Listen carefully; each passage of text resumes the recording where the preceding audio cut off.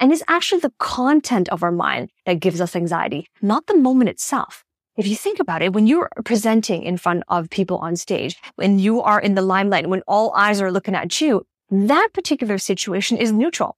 It's not going to physically harm you. It's not going to be able to derail your career path. That event itself is neutral.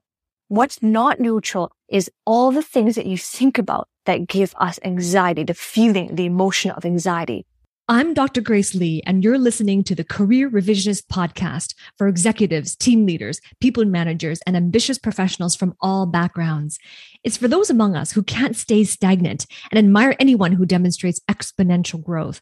We challenge ourselves to step out of our comfort zone and into higher levels of leadership, and we are determined to rise confidently in our industry so that we can make our greatest contribution using our knowledge and expertise. We have worked hard to become great at what we do, but only so we can achieve the goals that give our lives meaning and purpose. And while we persevere through a college education to get us here with our technical skills, we understand that to get to the next level where we desire to be, it requires a different kind of skills.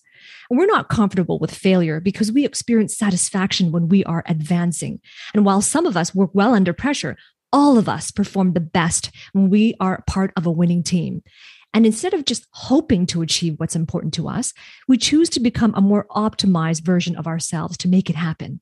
We're not just A players, we are A+ players, and we are the source of consistent output that makes positive advancements in the world around us. The ability to maintain composure in times of difficulty and crisis is going to be crucial to have executive presence. And there's a lot of advice out there on how do you maintain composure. And the common advice are things like hit the pause button, right? Go outside, take a walk, close your eyes and meditate. All of these are great, but what are you going to do when you're on the spot, right? When you're in the middle of a presentation, when all eyes are on you, when you're in the limelight, when everybody's looking at you and waiting for you to say something, how do you hit that pause button? How do you go for a walk? How can you do these things on the spot? So what I want to share with you in this video are 3 very practical ways on how you can regain that composure when you are on the spot and you can't just hit the pause button. You can't just walk outside. What are you going to do? So these are 3 common ways. And as you are listening, what I want you to do is comment below and share with me what you have learned, because knowledge is not power. Applied knowledge is power. So comment below. I want to hear from you. So let's go. So 3 key principles. Principle number 1 is to shift your focus to the goal at hand. Because let's face it, when it comes to our anxieties in that moment, anxiety is an emotion that we feel. We have an emotional response to something. That anxiety then goes on to create a lot of different content in our mind. We think about the worst case scenario. We think about what they're going to say to us. We think about all the different ways they're going to think about us. We think about all the different criticisms that can come out of it. We think about all the different responses that we don't want to see, we don't want to experience. So this creates the content of our mind, and anxiety leads to a changing and manipulation of that content. And it's actually the content of our mind that gives us anxiety, not the moment itself. If you think about it, when you're presenting in front of people on stage, when you are in the limelight, when all eyes are looking at you, that particular situation is neutral. It's not going to physically harm you. It's not going to be able to derail your career path. That event itself is neutral.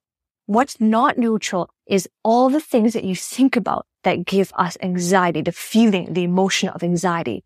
So that's why if you will develop the skill set on shifting your focus to the goal at hand, it allows you to be in the present. And now you can focus on the real objectives of that goal instead of what you think the objectives are from your emotional response. Because we have emotional interpretations. Whenever you're anxious, like, correct me if I'm wrong, comment below, I want to hear from you. But whenever we are anxious and the emotions are running high, we make a lot of interpretations through our emotion about what the present is. And what our interpretation of what's going on in the present isn't actually what's going on. So that's why in the moment you can shift and you're looking at what's present, now you can know, what do I got to do? What is the desired destination? What are the tasks? What are the responsibilities? And it allows you to kick in the cognitive aspect of your brain instead of the emotional aspect of your brain. So that is the very first principle. And as we're walking through this, I want to hear from you. What are your key takeaways? So that's the first principle. Let's go on to the second principle. So with that first principle, you're going to be able to see the present for what the desired goal actually is instead of what you're afraid it is due to your emotional interpretation. right? So then that leads us to principle number 2. And principle number 2 is to engage your cognition. Because let's face it, whenever you are feeling anxious in that moment, impromptu, in that particular situation, your amygdala is going haywire. And when your amygdala is going haywire, that means we're feeling all the different emotions. It could be fear, it could be anxiety, it could be a combination of all of those things. And nervousness kicks in as well. That amygdala is hijacking our brains. And in that moment, our ability to maintain composure and self-control and self-governance, it goes absolutely haywire. But the opposite of the emotional brain, the amygdala, is the executive center.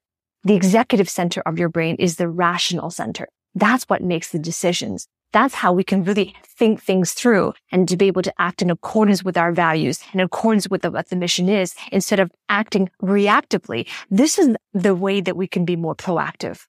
So in terms of making that transition from the emotional part of our brain, the emotional centers, into the executive centers, this is why it's important to engage with the cognitive part of our brains. The moment the cognitive part of your brain, the executive center and the front part here, the more that part is engaged, the emotional centers will be in the background because the executive centers will take over. So on the spot, this is what you do.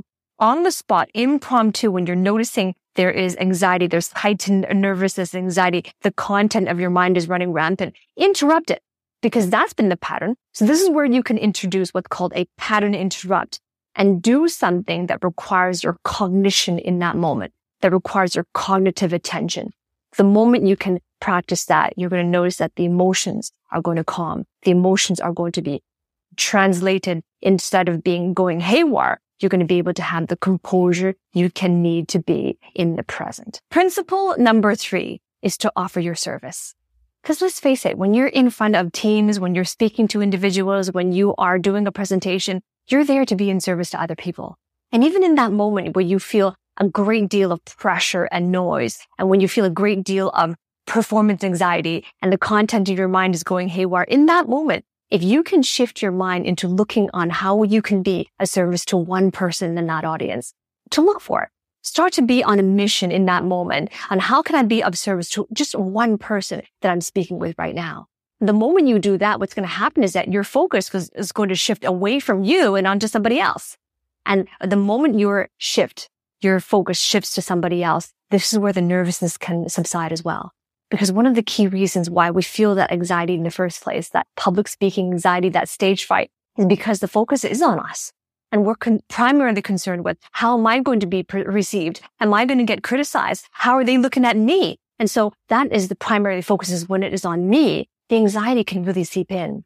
But if your focus is on others, as it is because you're there to be of service, then this is where the edge gets removed, the edge gets taken off as well, and you can really maintain your composure. Right? So if you have enjoyed these 3 tips, then comment below. Remember to give me a thumbs up as well.